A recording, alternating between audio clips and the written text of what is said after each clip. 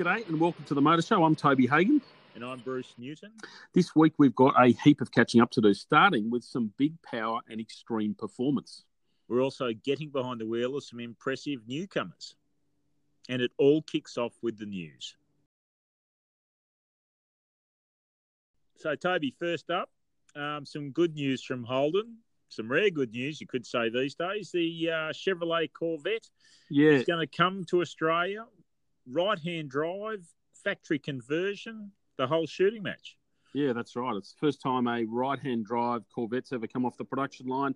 Huge news for Holden, not in terms of sales, but in terms of, I guess, having something that really lives up to the performance mantra that they've built the brand on. Massive changes for the Corvette too, obviously, going from front-engine rear drive to mid-engine rear-wheel drive. Pretty similar elsewhere, 6.2-litre V8, 369 kilowatts of power.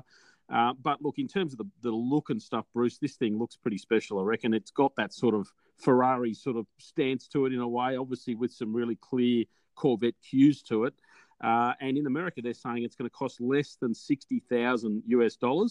I guess once you convert that to our dollars, you add our GST, our luxury car tax, it's going to be well into six figures. And the number that's sort of been bandied around is around about that 150 grand mark. But when you start looking at the performance of it, 369 kilowatts, mid-engine, obviously fairly lightweight. That's pretty impressive numbers for the money. Yeah, it's not bad. I think the big deal about this, Toby, and I sort of alluded to it a minute ago, it's something good for Holden to talk about. They've just been hammered with so many negatives over the last few years, so many things going on that have been damaging to the brand, that for GM in North America to go, right, we're going to do this project, and basically now there aren't that many right-hand drive markets left in the GM world for them to say, yep, we're going to deliver this car and we're going to make sure Holden gets it as well, ex-factory. When you look at what the Camaro comes to Australia only because HSV converts it locally. It is terrific stuff. And hopefully there's been these references at Holden to more promising good news over the next 18 months. I don't know. I mean, are we potentially looking at something like Cadillac coming to Australia or something else from the General Motors locker? Yeah, well, I think you're right. Cadillac is on the radar, well, certainly on the radar, and I would have thought we'd get an announcement on that sometime in the next couple of years. I agree that this is good news for Holden. I think one of the real areas where it's great news for them is we've all been wondering, are they actually getting back up here from the factory? Does General Motors even care about what's happening in Australia? Clearly, they are getting some sort of support, and to have a car this significant and this, I guess, massive in America to suddenly get some love in markets like Australia, and obviously parts of Europe, the UK and Japan will take it as well. But to get that sort of love on a car like that, I think is amazing, and it does send a pretty strong message, not only to, I guess, Holden fans, the public generally, but also to the dealers. And you mentioned being bashed around the head, and the dealers have copped it just as hard as anyone, I think. Oh, absolutely. I mean, one thing about this car being mid-engine, it does make the right-hand drive conversion job that much, that much less challenging, which is one of the reasons it's coming. So, yeah, looking forward to that immensely. Yeah, indeed. Another car that I guess we're all looking forward to, and it's, a very different end of the market, is Tesla Model 3. It goes on sale this week, and this is a car that obviously has run late. It's had huge controversy around the world, but now on sale in Australia. Pricing starting at $66,000. How's it going to go, Bruce? Look, I think it'll go well by electric vehicle standards in Australia. The most fascinating thing for me about this car is it's price competitive in that, call it that premium sedan segment against the 3 Series and the Mercedes-Benz C-Class. And it's not only price competitive, the range is quite reasonable if they can deliver somewhere near what they claim. So the base model at $66,000 is going to come with 460 kilometres range, which, compared to some EVs we've experienced in the past, Toby, where you spend more time recharging than you do driving them.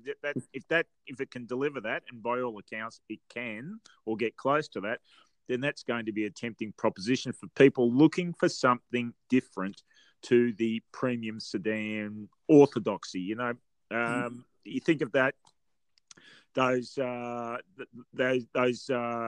affluent parts of Sydney and Melbourne where people are green, they're conscious of climate change, and also they want to make a statement, potentially something different. Dad drives a Benz, or a BMW, I want to have something different. I'll take the Tesla. So, Yes. I think it's a fascinating vehicle on a lot of different levels. Yeah, great addition to the market. And I agree with you in terms of it might be something that people can say, hey, I want to get something different. I wonder whether Dad's still going to go out and buy the BM or the Merc, though, because they've been doing it for so many years. They've got a bigger network. They understand more about the brands. I think in some ways you might see some really different people looking at these sorts of vehicles, looking at a Tesla Model 3. And I don't know how much cross-shopping there'll be between something like a 3 Series and a Tesla Model 3, but it'll certainly be, I think the younger buyers in particular will really at least stick it on their radar and consider it.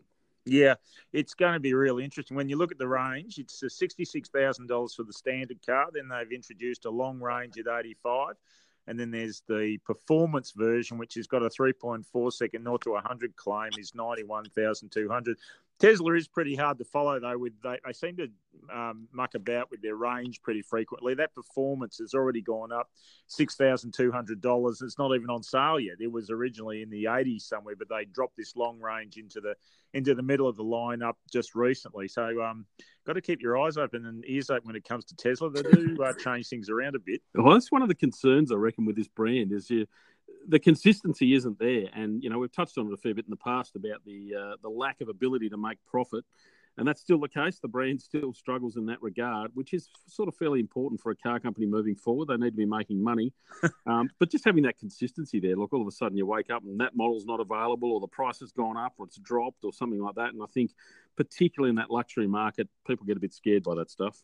Yeah, and the other side of it is that Tesla has this, and I'm not sure how pronounced it is here yet, but you listen to stuff emanating from the States and read stuff out there. There is a rusted-on, fanatical support base for that brand. You criticise that brand publicly as a journo or something like that, and you cop heaps over there. The fan base is absolutely committed to the brand, and I guess to Elon. Like he's the modern day Henry Ford in some ways. He's created a brand and created a cult of personality around himself. Yeah, for all the good and bad in that, but hey, you can't say he hasn't done a hell of a job selling the brand. And absolutely. Himself. Well, and himself, absolutely. I think that's a massive part of it. But anyway, now on to, remaining a little bit with electric, Bruce, and hybrid sales with Toyota have gone through a little bit of turmoil over the last month or so. Oh, yeah. So there was a sales stop on the new Toyota RAV4 hybrid, a concern over braking. Now, I think they've got to the nub of the problem now, but it is interesting with Toyota that it has had this issue because it's had a series of issues with vehicle reliability, both recall and non-recall, which we've talked about previously, and this is the latest one in a few of them, Toby. Yeah, it is. I wonder how much of it's, I guess, a very conservative company like Toyota doing a very conservative thing in terms of saying, well, we'll pull it off the market and try and sort out if we've got any problems. But, at the end of the day, it does sound like they've got some sort of issue. The interesting thing, braking on hybrids, they're all rubbish in terms of the brake feel, I reckon. None of them feel any good. No, you're right. I noticed there is now a recall in place for, it's only a couple of hundred cars, a little bit less, RAV4s and a few Lexus. But that recall has now been made in the wake of the sales stop, and I think the cars are now back on sale. Sounds cool. Now another car was on sale, struggling a bit now because it's pretty much sold out. Ferrari SF90 Stradale, Bruce, and I'm pretty sure you've got your order in, yeah? Yeah, mate, that's it. So I'll just leave you to talk about this one. So, look, I think the figures tell an amazing story. You look at it, 736 kilowatts of power, which is a monstrous amount of power, the most powerful road-going Ferrari ever produced, more than the 812 Superfast, more than the LaFerrari, the hypercar that never got sold here, and about 40% more power than the 488, which has effectively the same twin-turbo V8 engine in there. Obviously, the SF90 Stradale's got a little bit more power, but the thing that wicks it up is the electric motors. It's got 3 electric motors, one working on each of the front wheels and another one powering the rear wheels. It can actually drive purely on electricity, albeit for only 25 kilometres, and you can obviously recharge it from charging stations or at home, and a huge amount of grunt, 2.5 seconds, 0 to 100, well over 300 kilometre an hour top speed.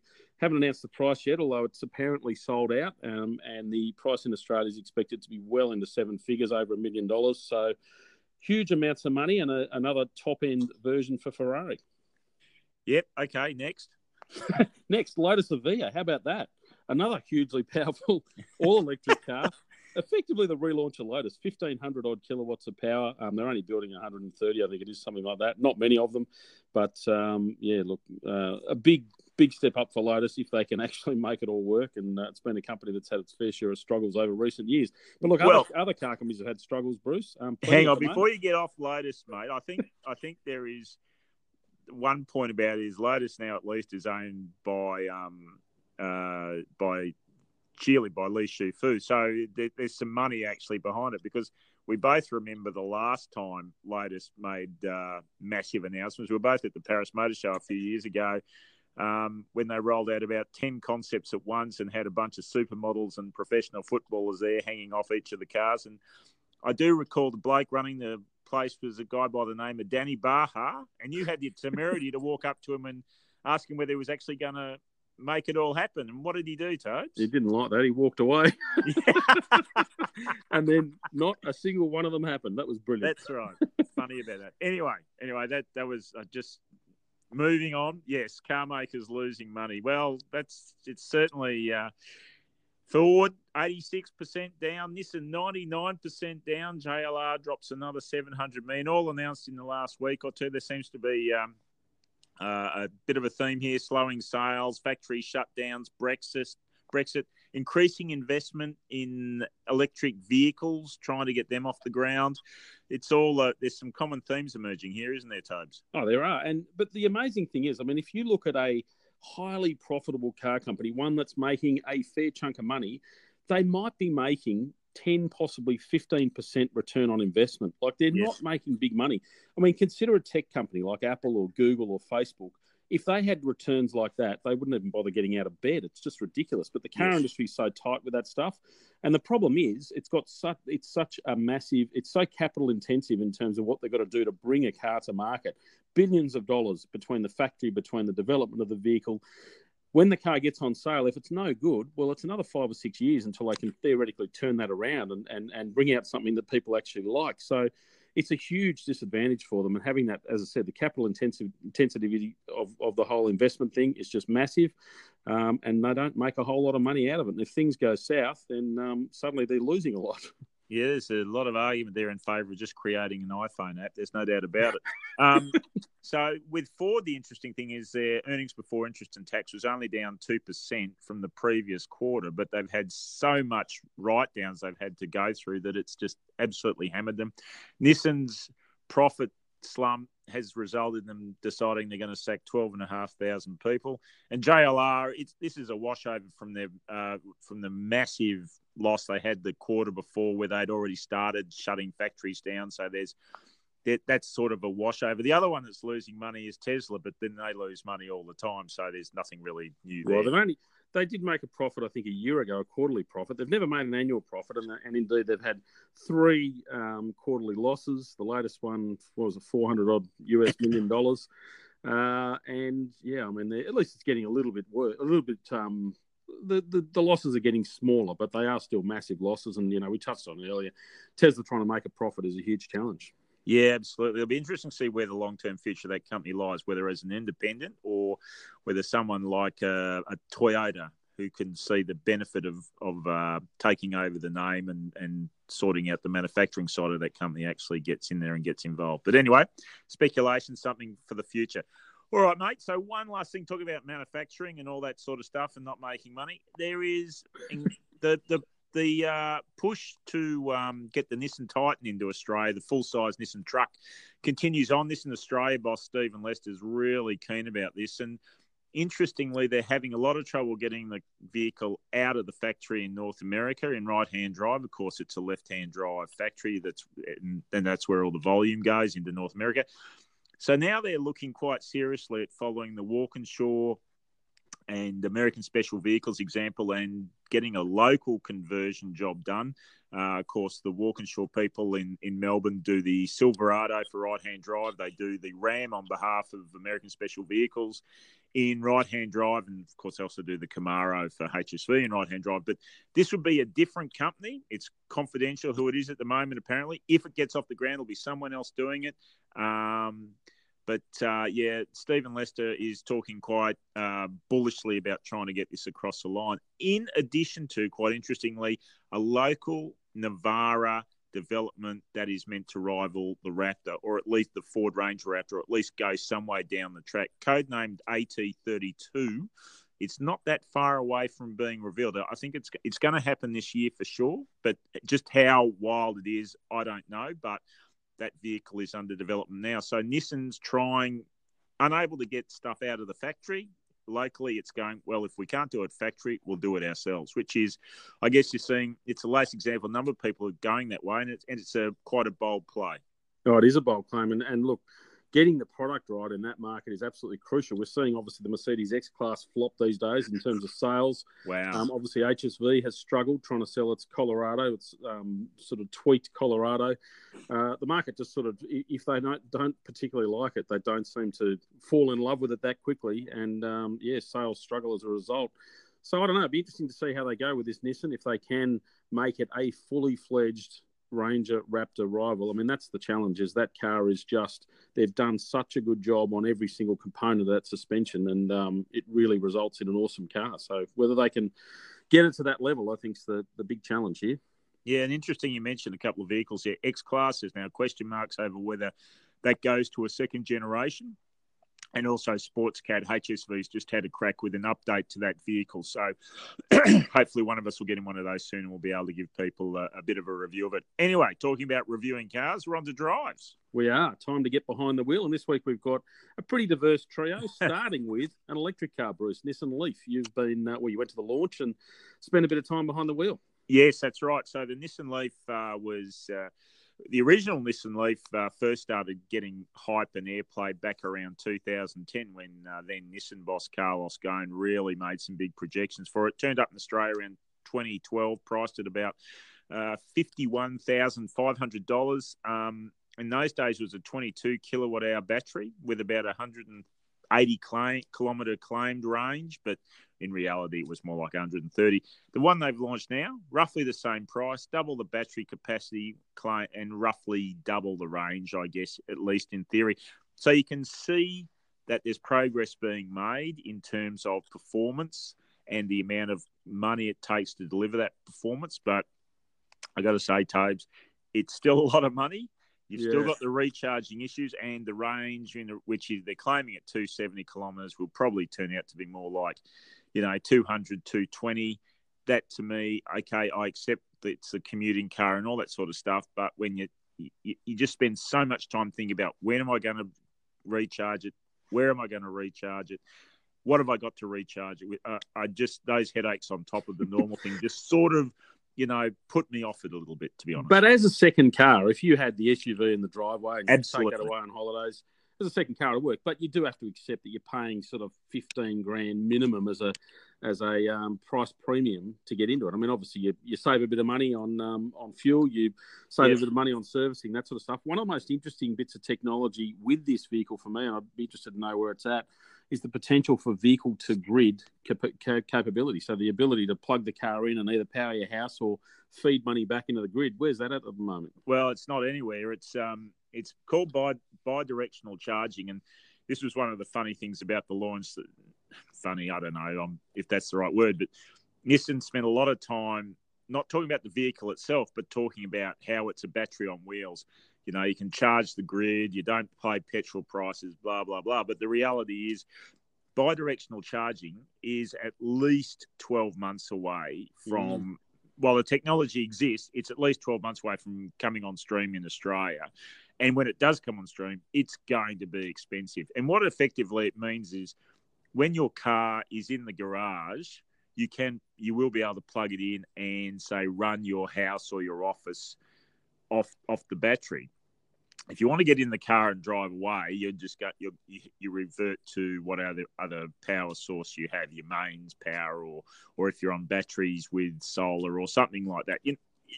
It's a nice headline, but as you dig into it, the reality of it is that it's a bit airy-fairy, to be honest. One of the comments that was made to me by a Nissan executive there was people spend too much when people are shopping for cars, they focus too much on the size of the car and what the car costs.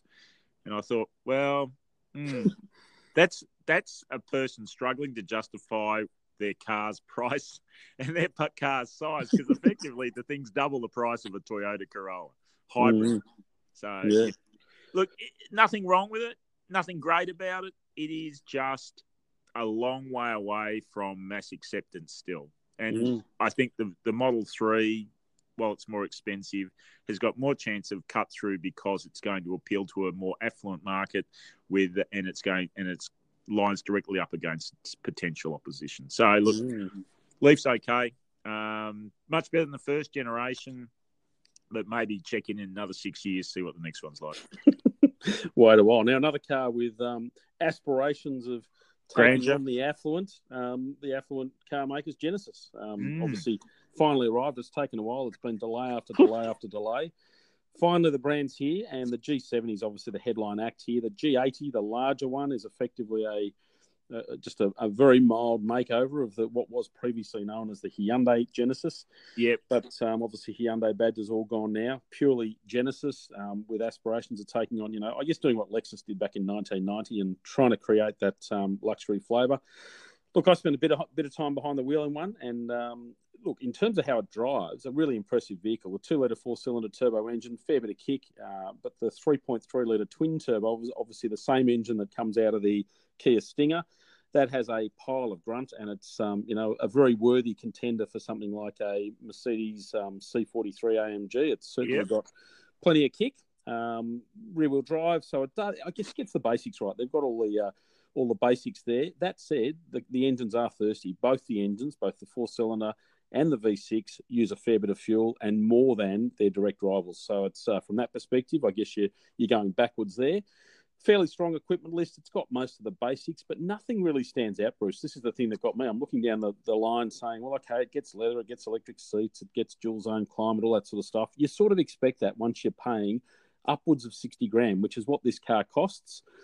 It's another $13,000 to get into the entry-level 3.3-litre twin turbo. So you're looking at a bit over $70,000 for that. And it'll go all the way up to $80,000, obviously plus on-road costs. So you can end up spending a fair bit of kit on it. Some of the things inside, they've tried pretty hard with the presentation of things like the leather, some interesting stitching and so on to make it stand out. But there's still some Hyundai hangovers in there. Things like the infotainment screen looks like it's straight out of a Hyundai. Some of the switch gear, and that's a little bit low rent in that market. There's also some bits of plastic and so on where you might expect metal or some high quality materials. Yep. Is it worth the extra over a Stinger? Sorry, I should background that saying the Stinger GT Kia and this car are on the same platform, basically. Yeah. Use the same drivetrains. Is it worth the extra over a Stinger? Certainly got a much better interior presentation and the way, I guess, the flavour generally, yes. I would say dynamically, yes, it's a step up on the Kia, but not miles better. And if you just want the performance, the Kia is going to do a fair bit of it for you. One area of this car really, I guess probably the only area I could see that it stands out against its luxury rivals is when you come to look at warranty and after-sales support. So it gets a 5-year warranty. Pretty much every luxury brand out there gets a 3-year. Lexus gets a 4-year. And then you look at servicing. They also include the first 5 services as part of that price. So you're effectively paying a bit more up front, but getting some of that extra gear in there and getting, I guess, some of the extra costs out of the way early. But really, I don't know. It didn't strike me as a car that you'd say, wow, I have to get into one of those right now. And obviously, you can't ignore the badge. The badge is not where the other brands are. And there's some people, there have been plenty of people who are going to want a BMW, a Mercedes-Benz, an Audi, whatever it might be with those badges on there. And Genesis has got a lot of work to do. I think they understand that, but it's a long road ahead. Well, apart from anything else, isn't it hard to get into one because there's only one dealer? Yeah, there's only one dealer in Sydney, but that said, they're working on these so-called studios in the capital cities, so obviously Melbourne and other capital cities around the country. And they're saying that they're going to, if you want to test drive one, they'll actually bring it to you. So the whole idea is instead of coming to the studio or the dealership, you ring them and say, I'd like to test drive it, bring it out to me, and they'll come and do that. They do that with servicing and so on as well. Which is all fine. I mean, that works well. But what about the bloke who says, I just wouldn't mind having a look at one, but I don't necessarily want to go through the hassle of booking in a test drive, having someone bring it out to me, and having to say no thanks. I was just hoping to kick the tyres. Like it's they're going to miss out on people for that for sure. But yeah, they've got some major challenges ahead. Yeah, I wonder what happens if the bloke from, I don't know, Alice Springs rings up and says, I want to drive one. That's a fair old commute out on the chance of actually selling one. Yeah, they did say within 70 kilometres of the studios. So the bloke in Alice Springs might struggle. Okay. All right. So talking about struggling, Citroën has struggled in Australia for, a long time. They are... just having a bit of a relaunch at the moment. I don't know how many this is. We could go back through the years and count them up. But what they've done is they've launched a model called the C5 Aircross, which is fundamentally a slightly rebodied version of the Peugeot 3008 SUV, so a 5-seat SUV. Has a few variations, a bit of different trickery in the suspension, and some different interior touches. Starts from about 40 grand for your 1.6 litre turbo petrol front wheel drive CX5 rival. So I had a chance to drive it a couple of weeks ago up in Sydney, and okay. Trying to think of something really positive. Well, they talk about the obviously the big emphasis with this car is on comfort, Bruce. And we keep reading all about these progressive hydraulic cushions that are the dampers or in the suspension system. Do they work? No. Good. Well, that's probably being a bit harsh. Do they work? Well, it's not like riding in a race car or something, but you still do feel the bumps on the road. I think part of the thing was they really sold this aspect of the car hard, and I was sharing the car with another quite experienced journo, and we're driving along and we're looking at each other going, I felt that bump. Now, we meant to feel that bump. Isn't this thing meant to cushion all that out? So it's not quite to the level that they're selling it. But it's a good, what can I say? It's another solid competitor in an incredibly competitive class. But that's the point, isn't it? This class is so competitive. I mean, you've got Mazda CX-5s, Volkswagen Tiguan's, you've got the whole gamut of cars out there that can potentially compete at that 40-odd grand level. And Citroën just has not been on people's radar, and it really needs something full-on, different, really special to get on the radar. From what you're telling me, it doesn't sound like this is it. Well, I don't know if it needs something full-on and special to get on the radar. I think what it needs is something that's competitive to get on the shopping list, and I think that's what the Aircross does. At least it puts them in the segment, and that's the starting point. They haven't had anything in the segment up until now. They've offered some weird and wacky things like the Cactus, stuff that like people just aren't interested in. So when someone's going out and they draw up their long list of mid-size SUVs and start doing their web research and all that sort of stuff, at least there's the potential for the Aircross to prop up on the list, at least to some extent. But it's going to have the same problems that a lot of the small brands do. There's only a small dealer network. There's question marks over, the backup. There's question marks over the reliability. The one thing that they have done is they've got at least a suitable range. No, there's automatic transmissions, there's standard autonomous emergency braking. These are the sort of things that the French couldn't deliver in the past, but at least those things are starting to be addressed. They're not. It's interesting to talk to the executives of the company at the launch.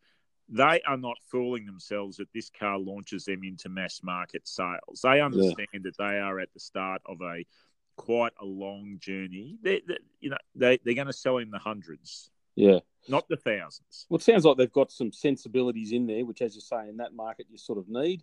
But it does. I mean, look, from a quirkiness perspective, the suspension aside, the progressive hydraulic cushions aside, you've got it certainly looks the business in terms of looking different, and that's probably half the battle in this market. Some people, I think, want something that at least looks a little bit different or a bit classy, and there's been, I guess, a fair bit of generic in that market, and to have something standing out visually is at least a step in the right direction.